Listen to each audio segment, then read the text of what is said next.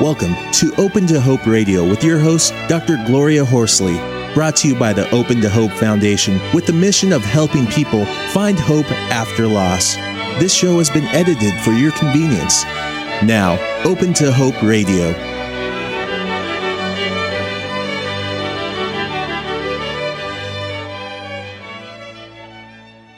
Hello, I'm your host, Dr. Gloria Horsley.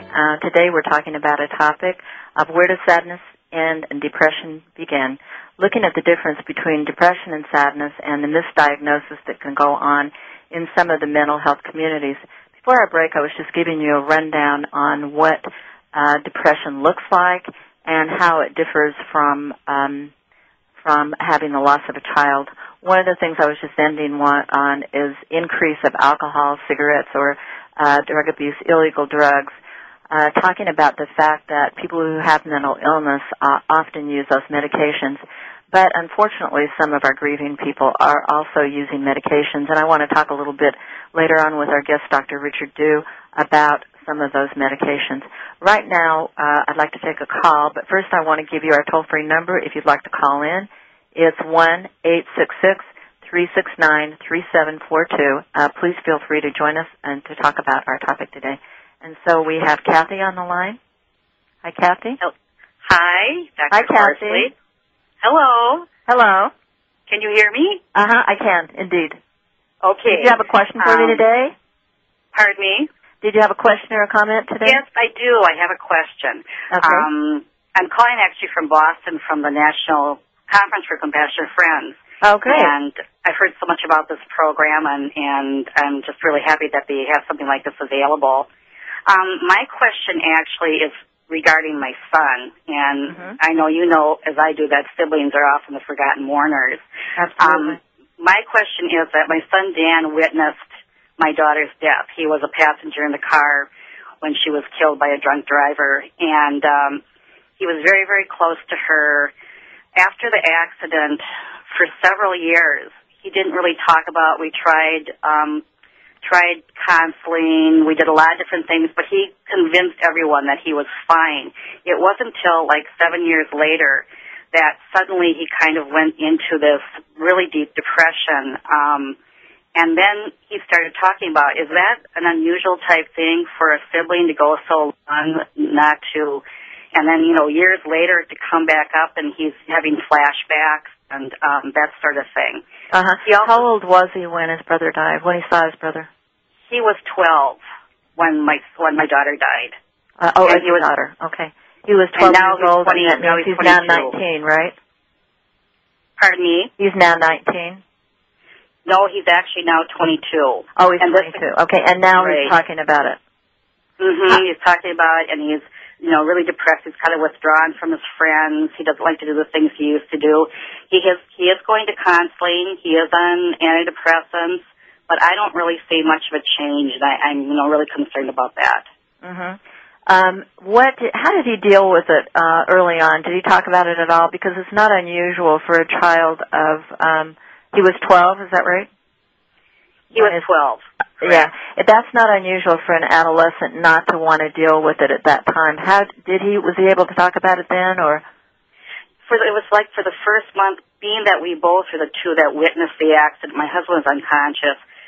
He would come to me and talk about it, and when he would talk to me, he'd be in this really little childlike voice and kind of whispering, knowing that I'm the only other one who experienced the same thing he did. So he did talk about it for a long time.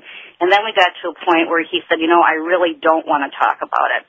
It meant, like he was in denial or he wanted to forget it ever happened, which I totally understand. And how old was he then? Was that a long period, or? That was a long period, actually years, through junior high school, through high school. And then once he was done with his activities in school and high school, that's sort of when it seemed like it cropped up. He also, another thing that happened is that he witnessed an accident about that same time that was very similar to the one that we were in, of all things. When he was 22? Yes, when he was about 21, he witnessed this accident, that the situation was similar, just like ours. As a matter of fact, the girl was 15 years old when she died. And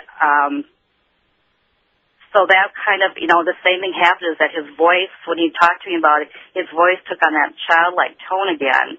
And it was sort of from that point on that he really started to go down into depression. Mm-hmm. And how long's that been? That's been really going on for about a year and a half. And he's in therapy right now? He is in therapy. He's on a couple different medications for anxiety and for depression. They've been playing with his dosages, and I don't know. I don't see really a whole lot of change.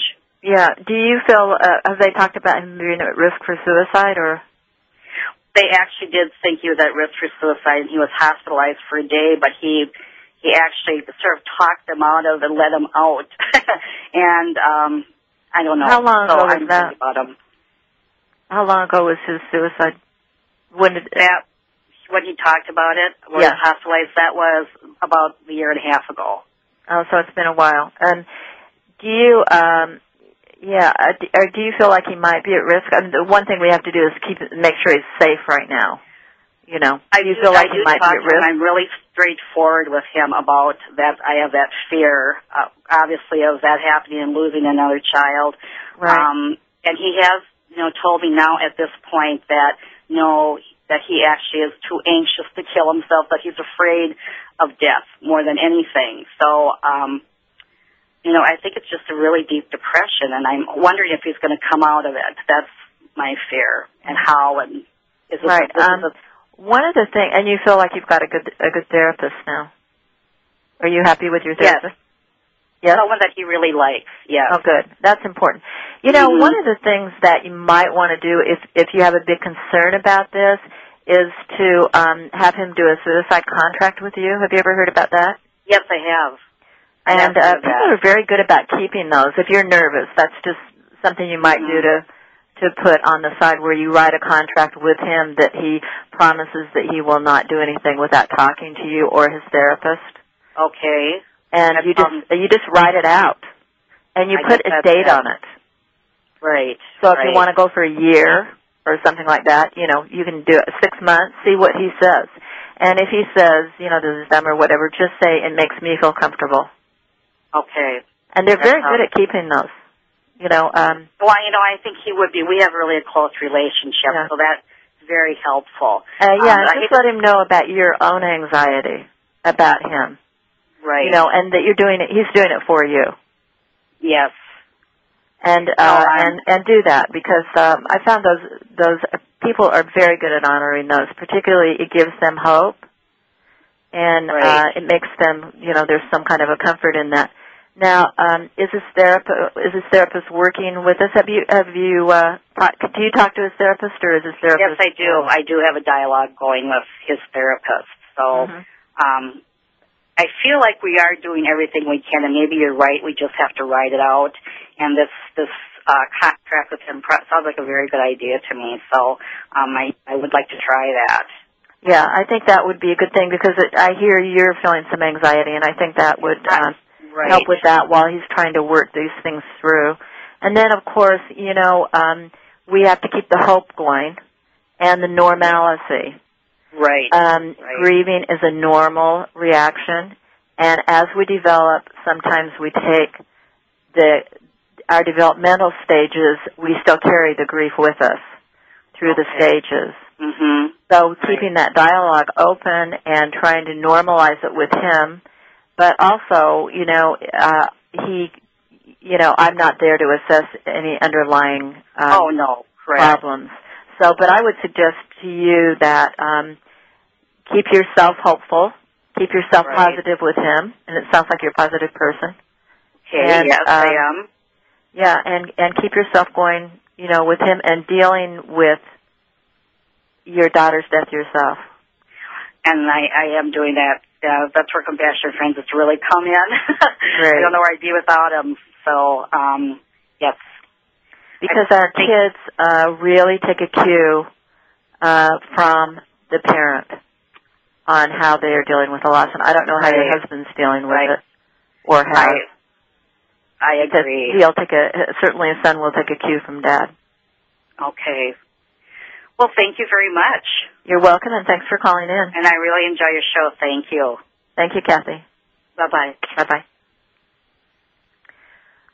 All right, so going on with, that was very interesting talking to Kathy about one of the things that I want to say is that you do need to be very, very careful about any kind of suicidal ideation. We call it suicidal thoughts. And I want to give you a website that you can access if you have any questions about suicide. It is www.stop, S-T-O-P, the letter A, suicide, SUICIDE.org. So you can go on the web and you can download information on what to look for as a suicide risk. And it also talks about a depression risk. And you can actually, there's a little test you can take. And there are also things about what not to do. Don't try to cheer the person up or tell them to snap out of it. Don't assume the situation will take care of itself. Don't be sworn to secrecy. No secrecy. Don't argue or debate moral issues. Don't risk your personal safety. Just leave and then call the police if you feel like somebody is homicidal or suicidal. So if you think someone you are a loved one is thinking about considering suicide, you need to acknowledge it. You need to take it seriously. 70% of people who commit suicide give some warning of their intentions to do that. And you heard Kathy's son did. Be willing to listen. Even if a professional help is needed, your friend or your loved one will be more willing to seek help if you will listen to him or her. Care. Do voice your concern. Take the initiative to ask what is troubling your friend, coworker, loved one, and attempt to overcome any reluctance on their part to talk about it. And do get professional help immediately. And we have a caller, Dr. Richard Dew, on the phone, and we are going to be talking to you about medication and antidepressants. Dr. Dew, welcome to our show. Hi, Richard. How are you? Hi. Good. It's good to talk to you. We wanted to talk to our audience a little bit about antidepressants and I was talking about grief and loss and how depression looks like grief and loss, and how there's a lot of misdiagnosis and treatment for grief and behaving as though we could cure grief.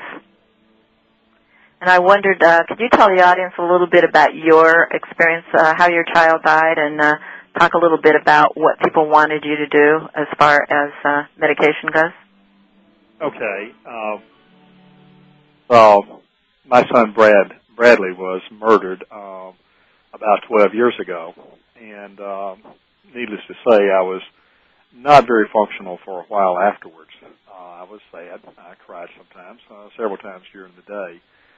In my practice, I was in with 4 of the doctors, and they were just really insistent that I needed to take some antidepressants because they thought I was depressed. And I didn't feel I was depressed. I felt like I was just sad. I was. I'm having a little bit of trouble hearing you. Can you talk into the phone a little louder? Yeah, as I said, my son was murdered, and I was in practice with 4 other people. I was sad. I cried some during the day. Right. Now, you were in practice with other doctors? Yes, 4 of the doctors. What kind of them thought I needed an antidepressant. Yeah. So they wanted you to go on antidepressants. Right. And you? Well, I didn't. I knew what depression was. I was very sad, but I wasn't clinically depressed. I was functioning, and I could think clearly, and I felt like I just needed to deal with grief. I did not need to take a bunch of medications. And how did they feel about that? Well, I think that they would have felt more comfortable. I think that they wanted me to be back like I used to be. Right. It took a long time for me to get back like I used to be, and I don't think the antidepressants would have got me there any quicker. Now, how soon after did they want you to take them? Oh, this was 2 months. Yeah. So they're really getting uncomfortable by this time. Yeah.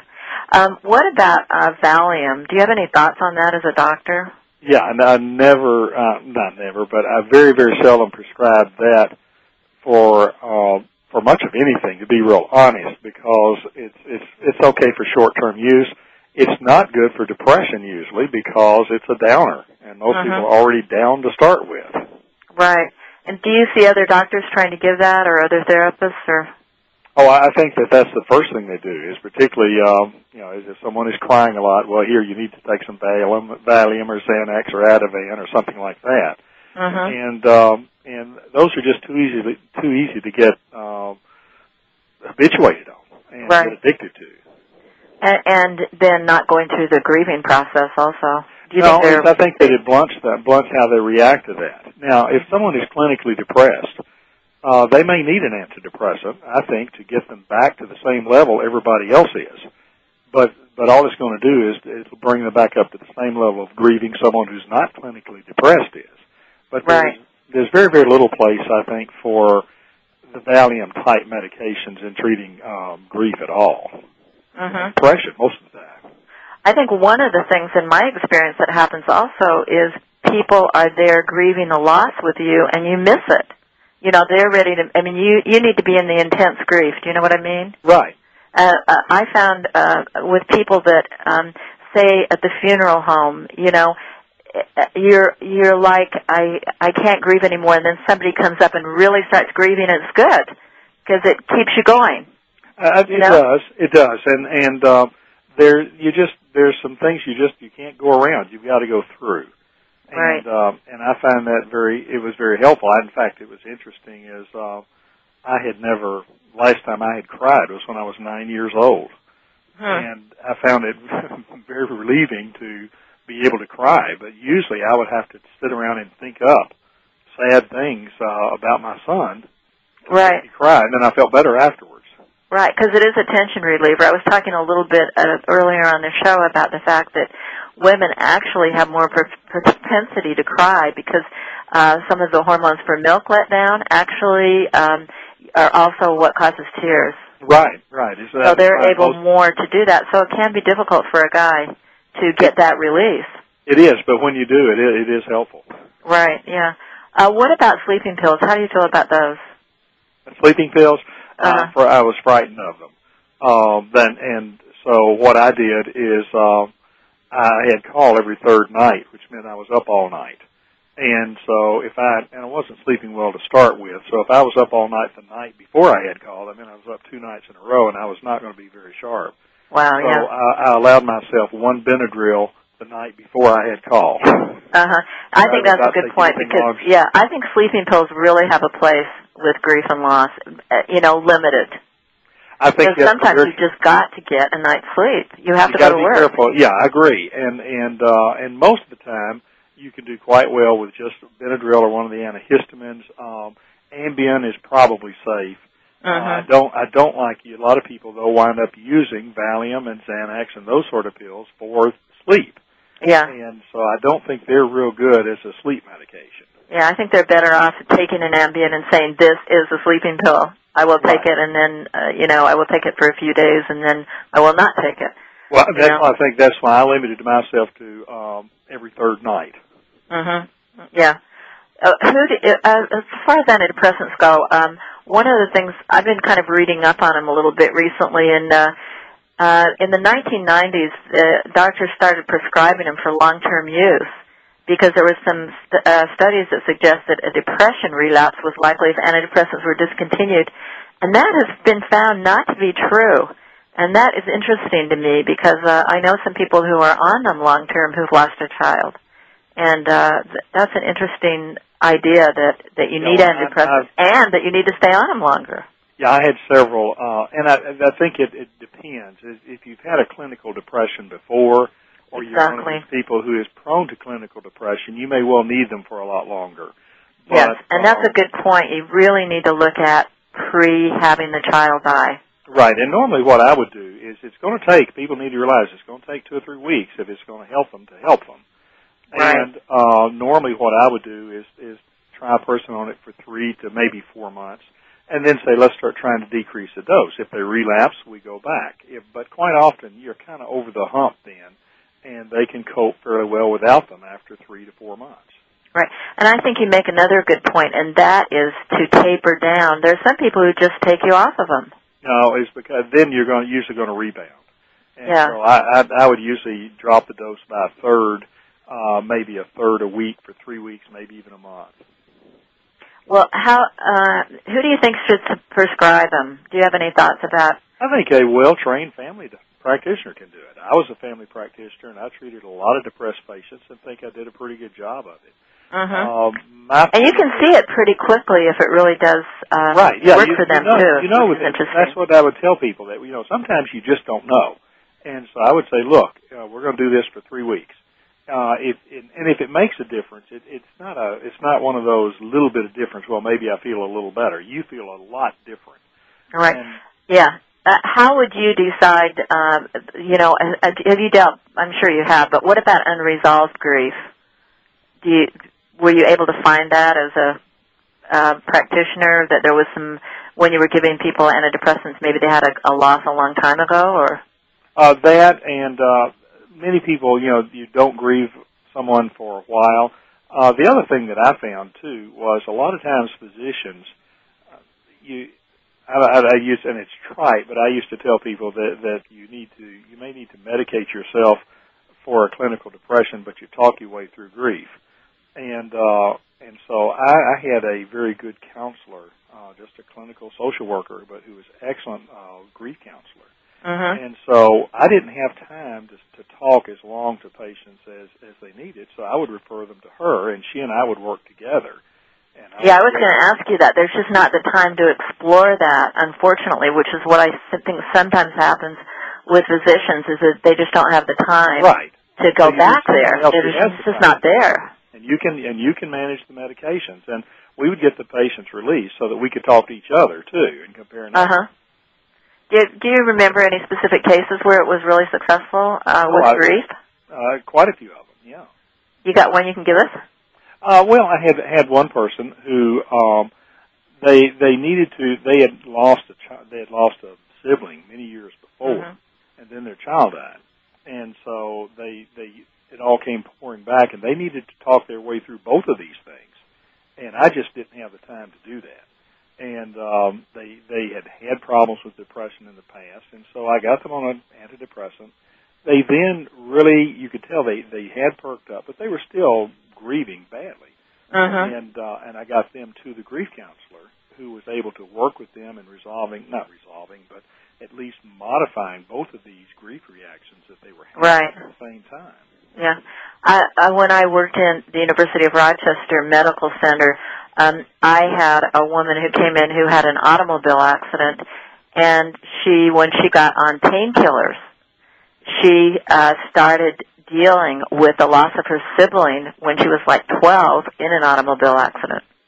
And it was very dramatic, and really looked at how unresolved grief can pop up at times when, you are kind of something else has gone on in your life. All of a sudden it reappears. Well, very interesting. I actually had that with myself, as my father was very ill when my son was murdered, and he was living in our house. We were taking care of him. He died 6 weeks later, and I never really gave Dad a second thought.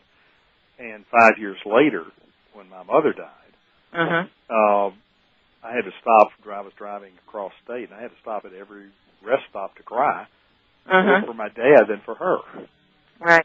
I have some poems. I'm not sure what would be fitting right here. I can read you one. All right. It's just so often, particularly in death of young people, it's a sudden thing. Usually they have an accident or something like this, and you have no warning that it's coming. And our son was that way. He was murdered, and we just got the phone call in the middle of the night. And, in fact, the first little poem I wrote was called An Ordinary Day. And the title is An Ordinary Day. It was just another day. No one special came. Nothing unusual happened. The evening was the same. Just an ordinary day. And then the telephone rang. From that moment on forever, everything was changed. That's wonderful. Thank you very much.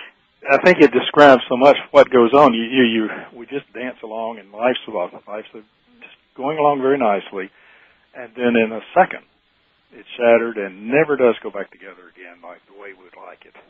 Right. It's amazing how quickly that change happens to us, isn't it? Right. And in a moment.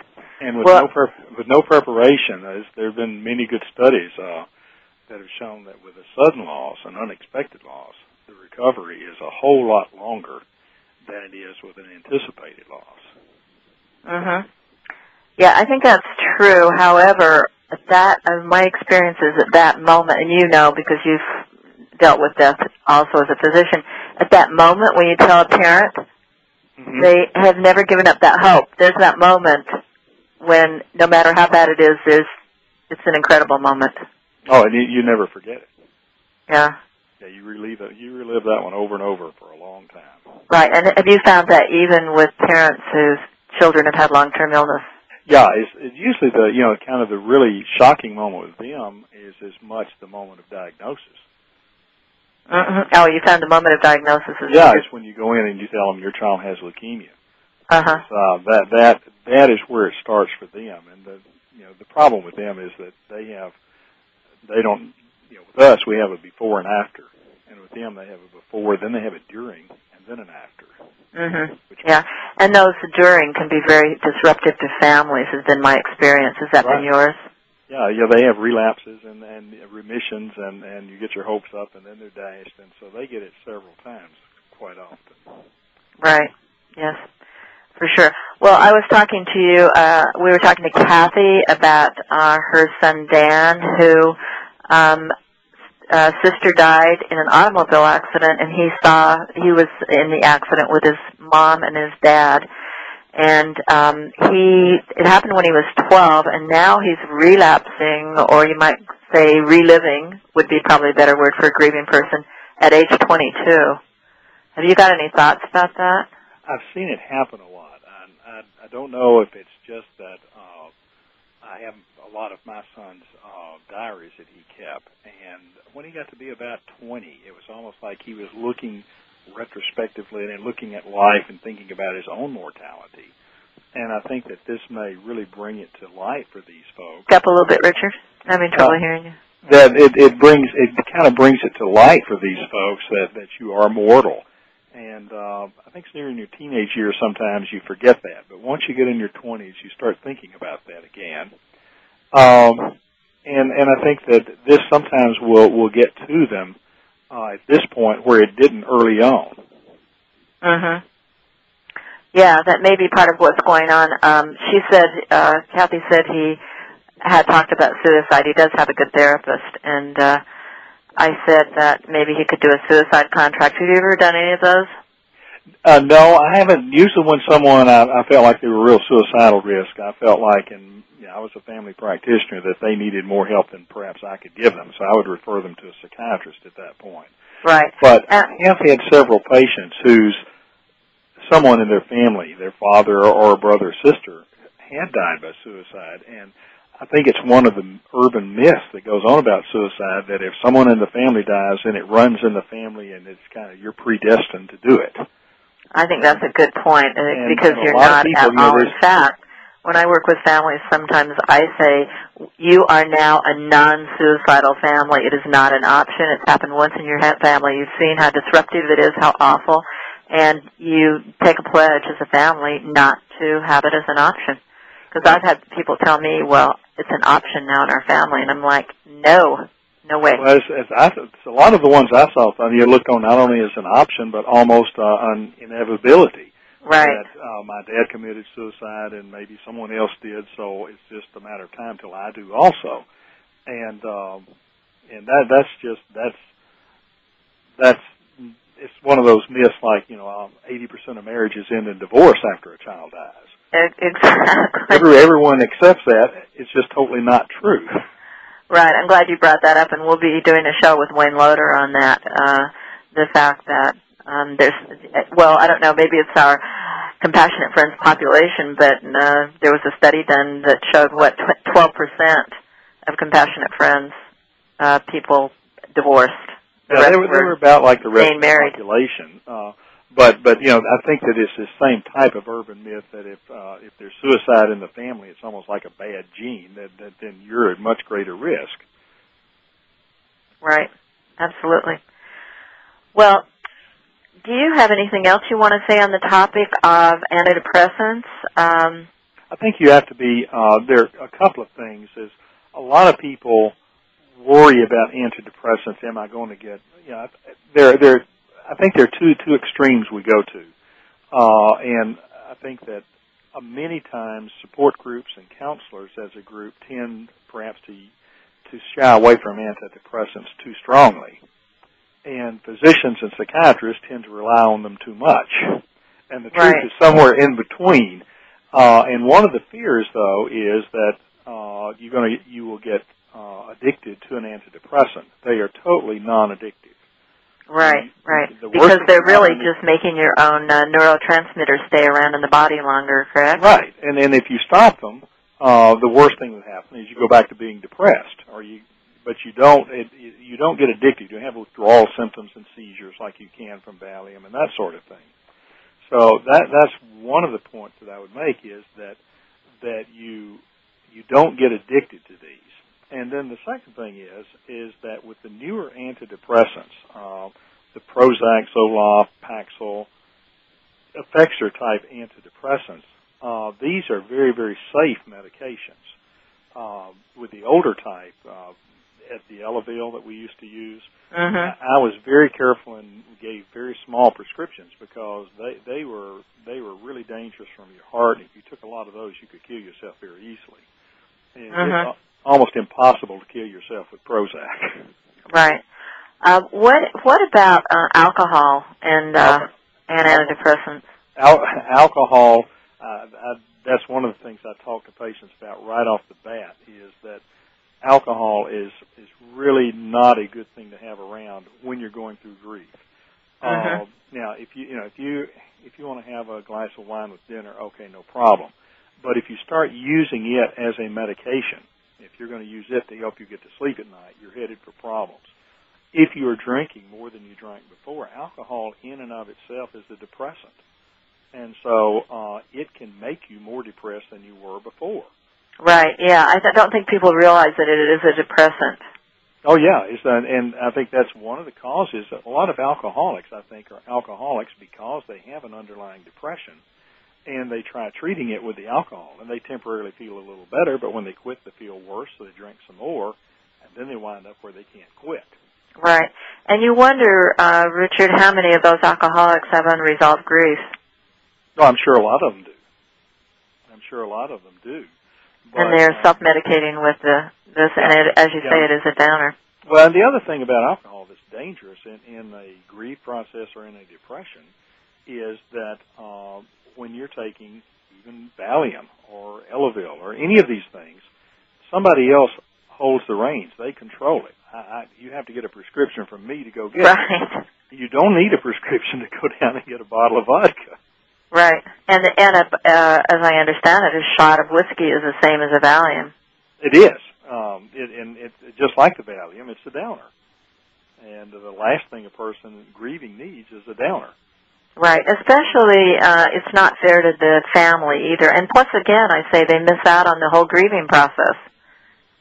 They may not miss out on it, but they may postpone it for a good long time. Right. Well, Richard, thank you very much for being on the show today, and it's time to close. And I want to thank all my call-ins and again, my special guest, Richard Dew, and thank you for reading your poetry. You have been listening to Open to Hope Radio. You can sign up for our newsletter, Facebook, and Twitter on our homepage at opentohope.com.